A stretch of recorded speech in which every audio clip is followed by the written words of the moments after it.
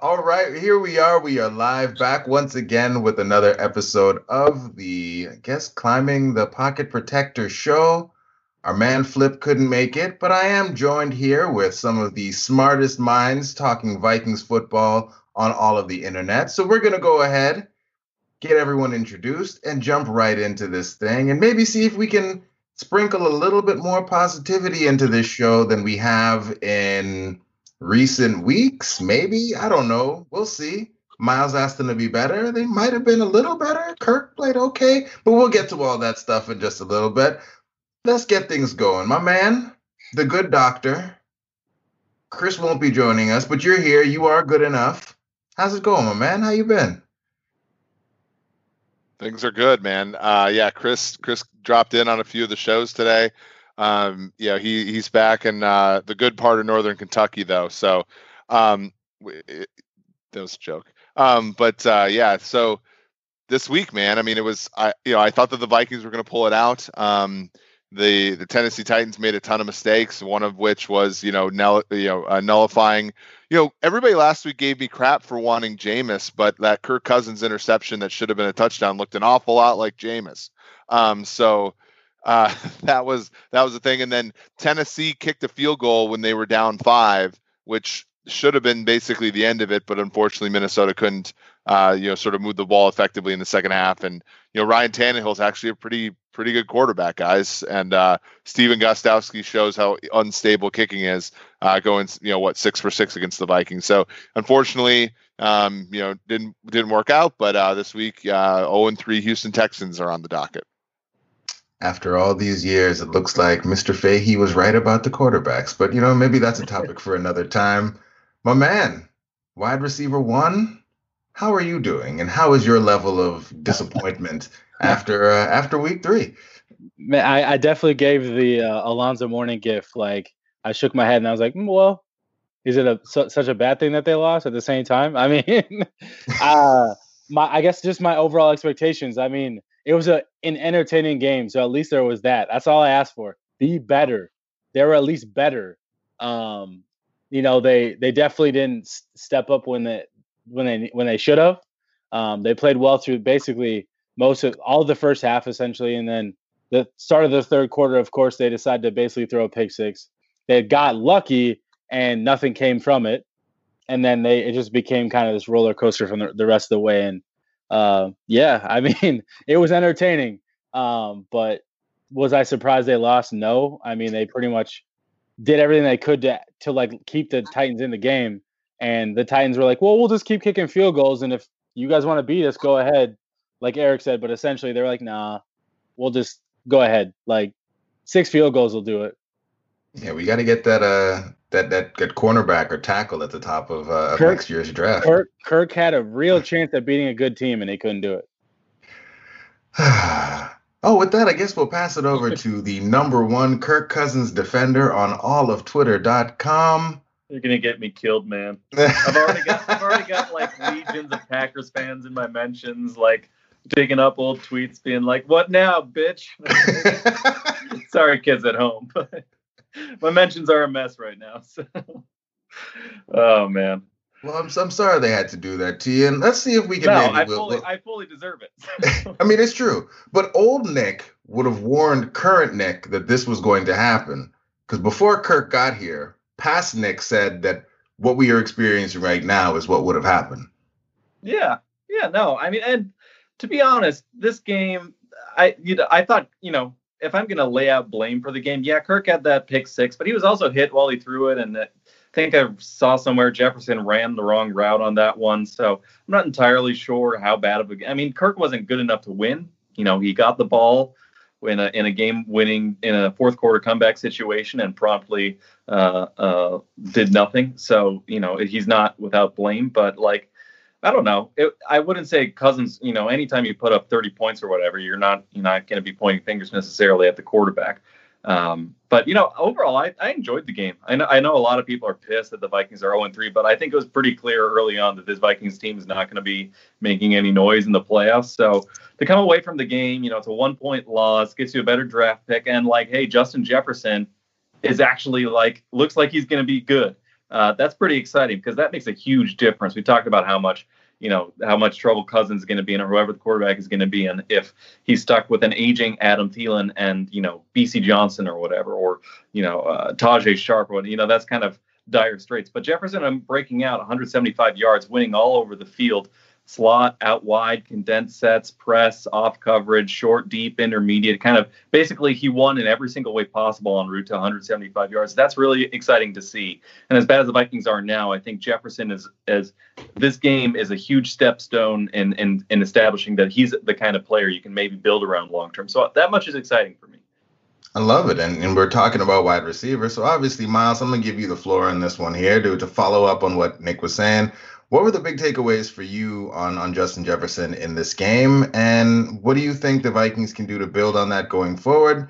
And I guess the last thing to throw in there, did you notice anything that Tennessee might have done differently? Because Justin Jefferson was killing them, and then he just kind of disappeared in the game. And so was there anything that you saw that maybe led to him no longer being maybe a focal point? And really the only kind of spark that we had. Well, I guess can't really say that. Dalvin balled as well, but the only spark in the passing game that we had really going on. Yeah, well, I think to start, what I was excited about is this week they gave him the full slate. They said, hey, Justin, we're going to give you that full opportunity. They were like, BC Johnson saw 5 snaps all game after being a starter for the first 2 weeks. And then Chad Beebe was basically the wide receiver 3. So they said, hey, Justin, we're going to give you every opportunity to take this job, take the wide receiver 2 job and run with it. And he did more than that, obviously with the 175 yards and the touchdown. But what I was excited to see, what I was basically saying since the spring is Justin Jefferson is more than just a slot receiver. I know a lot of people, they wanted to pinpoint his junior year at LSU as that's who he's going to be in the NFL. And I was like, well, you got to remember he was a pretty good receiver as a sophomore, as when he played on the outside as well. Wasn't as dynamic, but at the same time, that's what they asked him to do. He was evolving. He has the ability to be an inside-outside type of player, and I think within this offense, that type of player fits exactly what this type of offense is looking for. A guy that can get open quickly, but he can also work both sides, or work inside and outside, which Jefferson could always do. And I think the misperception that he was a slot-only type of player was wrong, in my opinion. So I tried to make sure that was clear. When the Vikings drafted him, when I was watching his tape, he's dynamic. He's fast. He's twitchy. He's also got strong hands. For a guy that you even see him on the field, you're like, man, that dude's skinny. But at the same time, like he's winning, 50-50 balls. He's out muscling DBs. Even if Malcolm Butler's only 5'8", he's still winning those matchups. And Malcolm Butler's no slouch. So it's just great to see that they trusted Jefferson to win at all levels. Like Nick said, they said, we're going to let you win short, we're going to let you win intermediate, and we're going to say, hey, we don't have any downfield playmakers, so you're our downfield playmaker now. And he owned it. I mean, that touchdown was everything you want it to be. I mean, those deep crossing routes is what you're seeing a lot of the West Coast outside zones, play action teams are running, and we've finally got to see Jefferson run this team run it. They did it a lot last year. Didn't see it as much the first couple of weeks. So getting to see a guy like Jefferson out in space with the ball in his hands is what they need to do more of. So to answer your question, the last question about basically why he disappeared, I think that's a scheme reason. I think the Vikings tried to get in their what looked to be just like their 4-minute offense, 2-minute offense, where they wanted to slow the game down. They wanted to focus on more of the run game. They probably just felt that they wanted to keep establishing the run. Got to always do it, I guess. But from what I saw, I felt like they were trying to press too much toward the end of the game because the Titans, they made some big plays. They kept themselves in the game, and the Vikings scored 30 points, that was mentioned. So you score 30 points, you'd think your defense would, help you out a little bit, and that should be a winnable game. And then that last drive, it felt like they wanted to try to get other people involved, Adam Thielen, Kyle Rudolph, even a little bit of Dalvin Cook in there. And the Rudolph touchdown's great and all, and that, they needed that touchdown. But other than that, it felt like everything else was forced, and they should have just kept trying to do what was working. And Jefferson was working. And so if you can get him in continued one-on-one matchups, why not keep feeding him until the defense wants to stop it? So that's kind of where I saw it. And I think I'm not really sure what's going on with Thielen. He didn't see a lot of targets in a game where you score 30 points. He had that nice touchdown, but just kind of surprised he wasn't a little bit more involved in the passing game, especially with a banged up secondary for the Titans. How do you rate the touchdown celebration though, Miles? From Thielen? From Adam Thielen. Oh yeah, about what you'd expect. I mean, he just needs to work with Jefferson. I know the Vikings tweeted out we need to see more of that from Thielen, but we don't. He can stick to what he's good at. So Nick, I know that you posted on Twitter, and if you're not following him, go do that right now. But Nick, you broke down kind of every catch from Justin Jefferson's breakout performance. Was there anything else you wanted to add? Anything else that really stood out for you? Anything that you saw, I guess, while you were also going back and looking at the film, outside of what Miles maybe said, for the reasons that the Vikings may have gone away from Jefferson when he was really the passing game at that point? Yeah, so there are a lot of things that really reminded me of his LSU tape. I went back and watched all his 2018 and 2019 tape over the summer. And a few things that we saw in the game was like straight out of that LSU offense. We got him early on, matched up against a linebacker, doing kind of a quick out route, and it's easy money for Jefferson there. We saw him, find a soft spot in zone very naturally on just a sort of a comeback or curl route in the middle of the field between underneath the safety, but over the corner and away from the hook linebacker defender.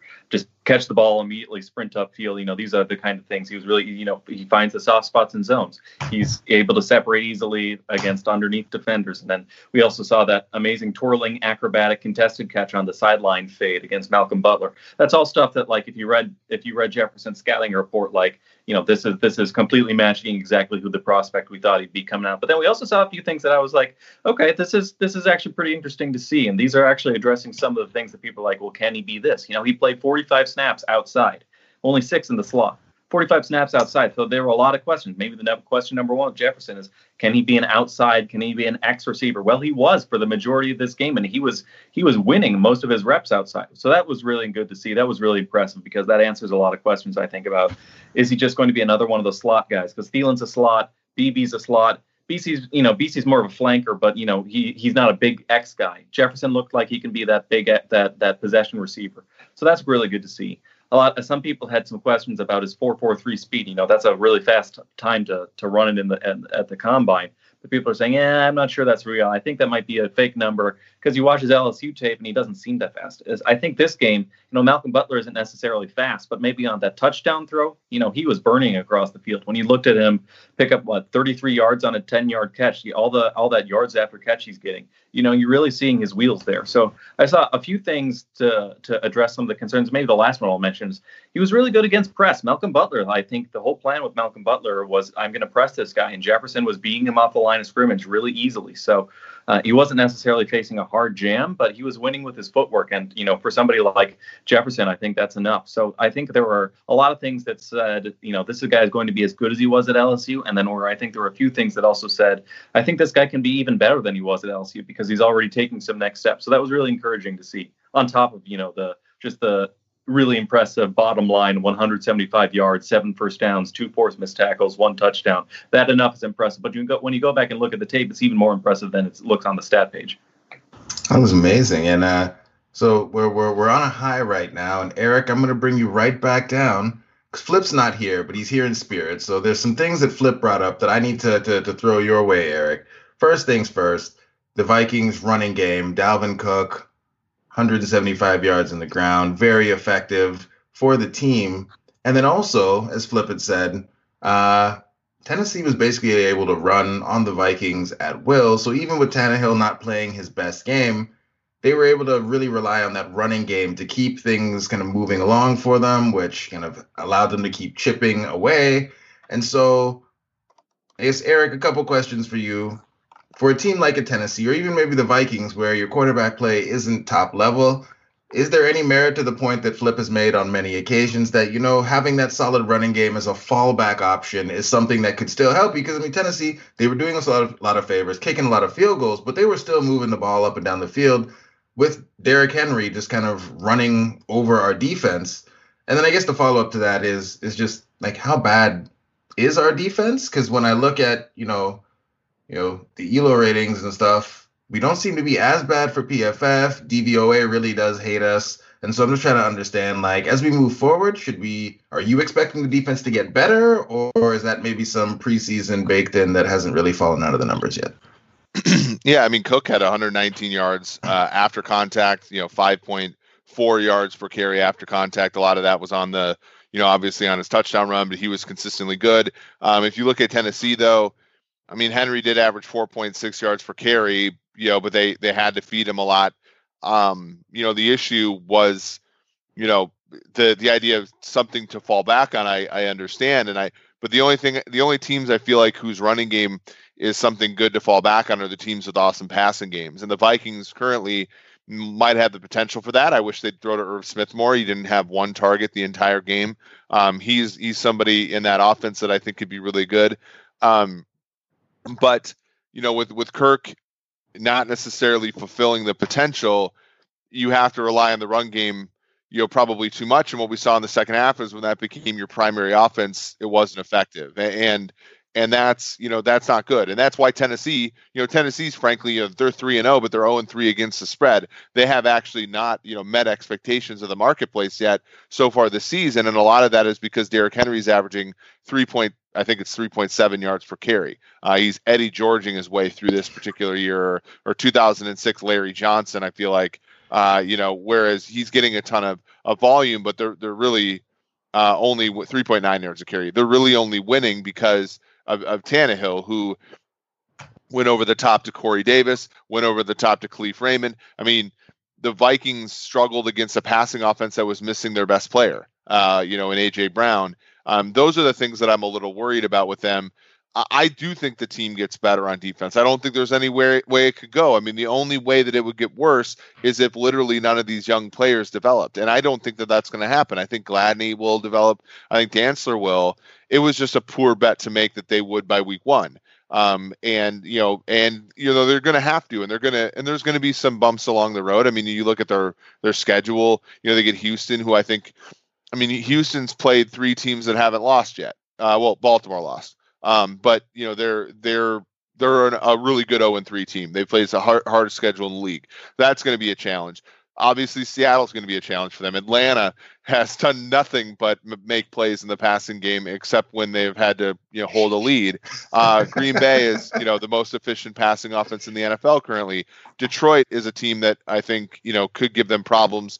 And obviously, if Nick Foles is still starting, they're facing teams with some really good offenses all the way until they get to the Panthers, who just beat the Chargers outright, a 6.5-point underdog. So I do think it gets better for them. I don't know if we see it as the results on the field in terms of wins and losses. That's the really hard part about this year, is that our expectations were high for them wins and losses wise, and it's going to have to probably circle into more of a let's look at each individual player and see how they evolve. And to Nick's point, this last week there was a very huge positive, which was that the first round pick Justin Jefferson had a tremendous game. And Eric too. Jeff Gladney looked pretty good. I mean, there's a few plays in there, obviously, but for his first career start, I thought like there was a building blocks to work off of. I'm not going to say he was great or anything, but he looked like he was getting more comfortable as the game was going, even though he got beat a few times. But he got picked on, but he also. What you don't want to see from a rookie is that they're just like consistently mediocre. He had some really bad plays, but he also flashed and had some really, like the pass breakup on that out route. That was a really nice read, a really nice click and close. That was a really nice play. The reading the screen, snuffing that out for a tackle for a loss. That was really good. Yeah, he got burned by Khalif Barnes or whoever it was, but I think you want your young guys to have like highlight plays and low light plays because. And it sounds like the safety was supposed to be over top there. I think they were. Yeah, so that might not. I think that was one of those Harrison Smith kind of rolling off of his playing off of a feel type of play. That's what it looked like when I saw that play happen. Yeah. But I mean, and also even on that, he got burned, but also once he realized he bit on the double move, he sprinted back upfield, and he tested like at a 4.33 or something at TCU, and I was always not sure if that was lying with that 40 out of TCU or not, but he looks really, really fast. Like he caught up to Khalif Barnes, whoever. So you're seeing some positive stuff there, even if the end result is he gave up over 100 yards in coverage, which is obviously terrible. For sure. Yeah, I get a little worried. I mean, when I look, I mean, at 6 for 10 for 120, right, and 4 first downs, and he's somebody where I want to go back and look at how Xavier Rhodes did as a rookie as a nickel, in Frazier's defense. And you look back and think, I mean, my whole thing, and this is what Flip, our good friend, he was like, what? Wait a sec, you want to say that replacing Trey Waynes is hard, but you guys don't like Trey Waynes, and I'm like, yeah, it's actually pretty nuanced, right? It took Trey Waynes 3 years to become a good, like a starting cornerback that no one is constantly complaining about. Like, that actually took him some time, and yet at the same time he didn't live up to being the 11th overall pick. Yeah, he fits nicely into that position for the Vikings defense, and those types of players don't get retained, and people come to the conclusion that they're easy to replace, and they're not, right? Like, Gladney was picked 12, 13, 14 picks behind where Waynes was. So to expect him to have that median outcome, like, that's going to be, if he ends up as good as Trey Waynes, that might be a win for the Vikings. And I know that's he was 20 picks after.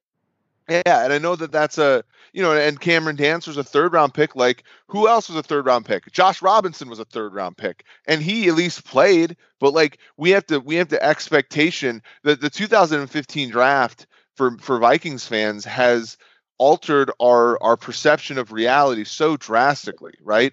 Like, BC Johnson's probably done about as good as you could expect him to do. Justin Jefferson has exceeded expectations already as a wide receiver in the NFL, being drafted where he is. Some of these guys have to come around, but the problem is like, it was all asked to happen so quickly. And it was, again, like a 5-team betting parlay. Like, you need to hit every single leg, and that just doesn't happen so much. But when we get to the end of the season, we look back, and there will be positives to take from some of these guys. And that's really, if they finish 6-10 or whatever, like, that's fine. But like, that's where you go back and say, okay, there are buildable pieces here. Yeah, when do we get to see the Vikings hit on another blue chip middle rounds? Because we haven't seen that since Stephon Diggs. And that's rare. Like, Alex Madison? No, Madison's a good player. I mean, look, Alexander Madison's met expectations already. BC Johnson's met expectations. He's played games in the NFL as a 7th round pick. But when are you going to find the guy that plays well above expectation that you get to have for 3 to 4 years on a cheap rookie deal? Yeah, but yeah. That's the thing, but no team reliably does that. Look at the Vikings do it all the time. No team reliably does that. No, just remember the hits. I'm not saying they successfully do it. I'm saying they attempt to do it. Yeah. BC Johnson is the prime example of our 7th round pick as a rookie was expected to be our 3rd/2nd wide receiver last year on a contending team. Like, that's just not I don't know. Yeah. And that's why you approach the draft in a more analytical way. That's why you don't reach for Garrett Bradbury. That's why you trade back and take him where the market has him, because you are not better at picking players than anybody else. You're not able to identify a player and say, look, we're 10 spots above the market on them, but we're 10 spots more correct than the market. You just aren't. That's how it goes. The neighbors to the east, the Green Bay Packers, everybody said, oh, look, they got James Jones. They got Donald Driver. They got Aaron Rodgers has thrown 2 touchdown passes to a 1st round pick in his career, and everybody thought that was a feature in the Green Bay Packers. Ted Thompson. You fast forward it 5 years and look at their receivers. They're all like the Allen Lazard was wide open, and he turned into Robert Ferguson at the 20-yard line and got chased down from behind because he sucks. And and Rodgers is good enough to overcome a lot of that. But you look at their drafting in Green Bay, and it went from, oh my God, they can pick up Sam Shields off the street, they can pick up Tramon Williams and all this stuff, and then Tramon Williams becomes Demarius Randall. Oh, well, maybe it's just a bunch of coin flips, and you collected a bunch of them really nicely, like the Vikings did in 2015, and then you struggled it because of variance, like the Vikings have ever since. And that's just sort of the way it is, and that's why you accumulate a lot of picks, which the Vikings do pretty well, and you sort of follow the market a little bit, and that's something I don't think the Vikings really have done with the the Bradburys of the world, for example. Do love those interior offensive linemen. Well, the Vikings are weird when it comes to analytics because they very much use it, and we know they use it, but then they don't seem to adhere to it at like the most important times. Like the focal point of the offense is our running game. We need to make sure that we spend a top 20 pick on a center. We need to, all those pay our running backs. Like we put our money at our skill positions in Stephon Diggs, Adam Thielen, Kyle Rudolph, and Kirk Cousins, but we build our offense around the run game. It doesn't make sense to me. And obviously I know Diggs is gone, but like still, like the idea there. Yeah. So before we get to the next topic, Eric, you did remind me of something because you mentioned analytics, and it is the talk of, I guess the online space around our Vikings right now, which is, it's fun. Tank for Trevor. Maybe we get Justin Fields. There's a lot of hype going on right now. Maybe it's real. Maybe it's the troll or reef around Trey Lance. And, our man Flip, as we talk about it, he's not here, but, his spirit lives on. And many fans are calling for this, a complete teardown, fire Zim, fire Spielman, get Kirk out of here, start with a fresh new quarterback.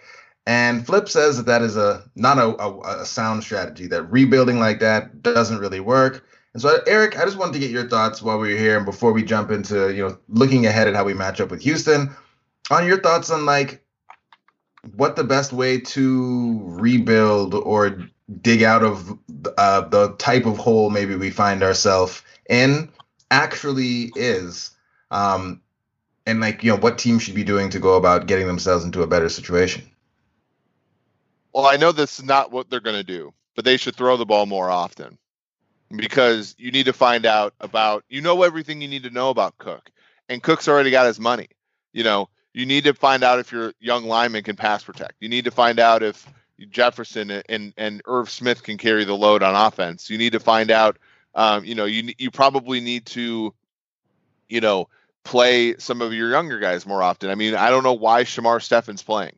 I don't see it. He was good on Sunday. He was, yeah, but like for what? Like what's the point? Like he's their best interior defensive lineman. Yeah. To troll Zimmer it's the world Zimmer wants, right? We finally got it, and yeah, my thing is at this point in time, if you luck box into 2-3 wins in the next month, that's great. Go for it. Go fight in an NFC that's, not that top heavy, and you have a shot. But don't sell your soul to do it. Don't get to week 8 and then become 1-7 and then say to yourself, okay, now it's time. No, use that data, right? Because the Vikings are not that far away. They have tons of draft picks next year. They have tons of draft picks currently on their team. The Wilfs spare no expense on this team. So try to find out about your players and try to, try to be as optimal in finding that data. What that means is don't run the football so much. Don't play guys who, might be 6 out of 10 in every play. Play a guy who can be a 9 every other play and a 1 someplace. Find out what they're good at. Find out what they're bad at. Like, to me, that's how I would do it. I wouldn't like that's what's so tragic about the New York Jets is that Adam Gase, the way that he runs his football team is he sends guys out there who he knows are 3s out of 10, and there's no variance in any of it. And so what you get is horseshit football, excuse my French, all the time and no upside.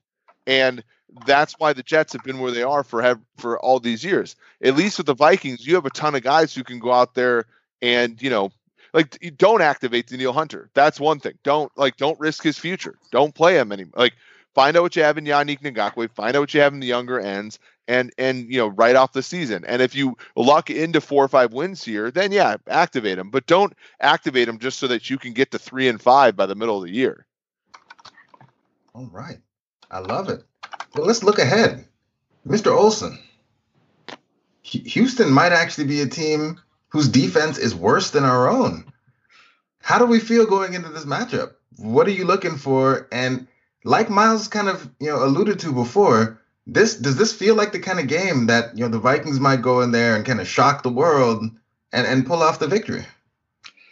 Yeah, I don't know. It's hard to have any confidence in the Vikings team right now, given J.J. Watt is going to be matched up against Drew Samia. I mean, that matchup alone is enough to tell you like how you should be feeling going into this matchup. It's going to be ugly. You know, you thought Jadeveon Clowney versus Drew Samia was bad. Yeah. It's going to be ugly.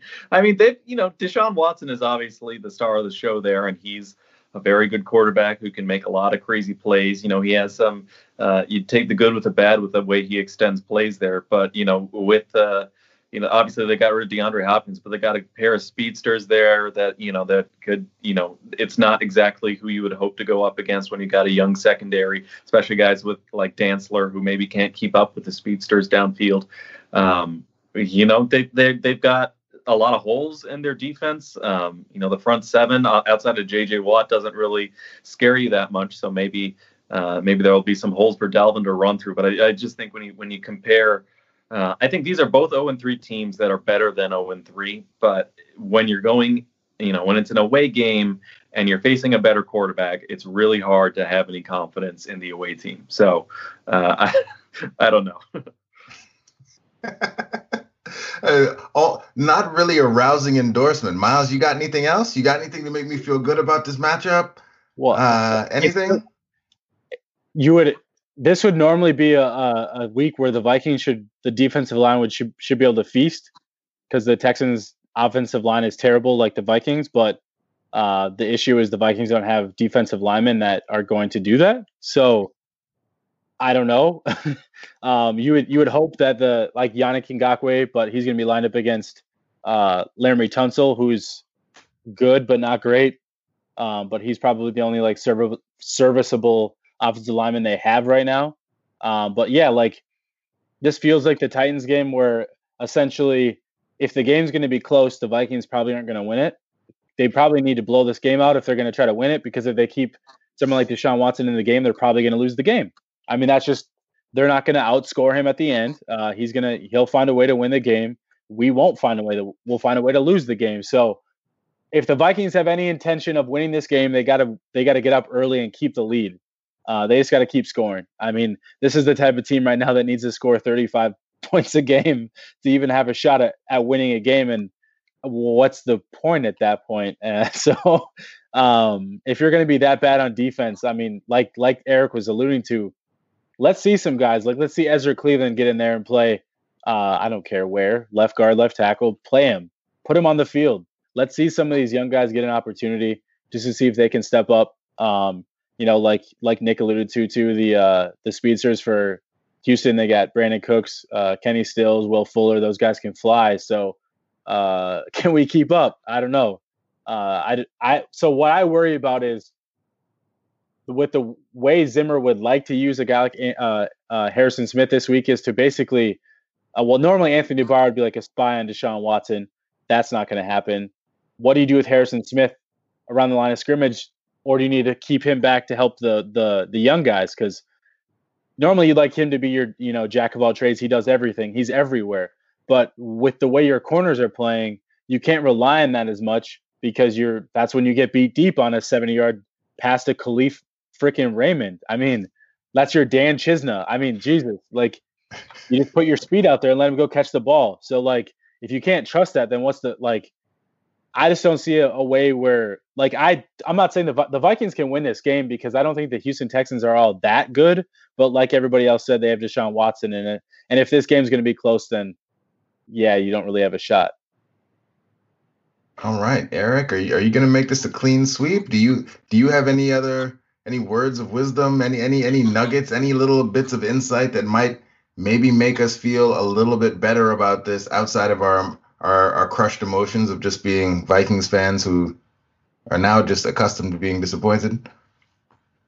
So the Houston Texans are 4.5 point favorites in this game. It's moved up a little bit. It was 3.5 at one point. I make the number about 5, so I'm a little bit on Houston's side here. The total on this game is 54.5. Betting overs in Vikings games has been profitable. I don't think much defense is going to be played in this game. If it is going to be, it's going to be J.J. Watt on Kirk Cousins. Unfortunately, the corners for Houston have played okay this year. And that worries me because they have a lot of okay corners who can look really bad against the against the Baltimore's and the Kansas City's of the world. I hope Jefferson's sort of up to speed here so that he can, exploit the Bradley Robies and the Vernon Hargreaves of the world. Watson's a tough guy to kill, right? And we've seen this Houston team before. They're 0-3 in 2018, and they went on a winning streak. That was, I think, 9 games or something. They ended up winning the AFC South that year. So they're not a team that's going to quit just because they're 0-3. The Vikings are going to have to match their intensity. It's tough. I mean, if I had to say, I'd lean Houston, but I think the Vikings certainly have a chance to win the game. All right. Well, that's it. We made it. Only a couple curse words, nothing that'll get us kicked off the air. So, that's all right, too. I'm sorry. It's okay. We're talking about the Vikings. We're talking about the Vikings, so a little bit of cursing is expected. And David was back there drinking, too, so, that's you just got to grab a beer and settle in. This is David's second show tonight, He is a machine. He's earned those beers, but that's it. Viewers, thanks for riding with us in this wonderful experiment of us doing this thing live. And listeners, thanks for sticking with us. We will talk to you soon. Have a good one. Boom. We didn't even talk about COVID. Thank you for watching or listening. As always, if you like, subscribe, and ring the bell for notifications. And if you're listening to the podcast, please rate us on your favorite aggregator. Roll, everybody.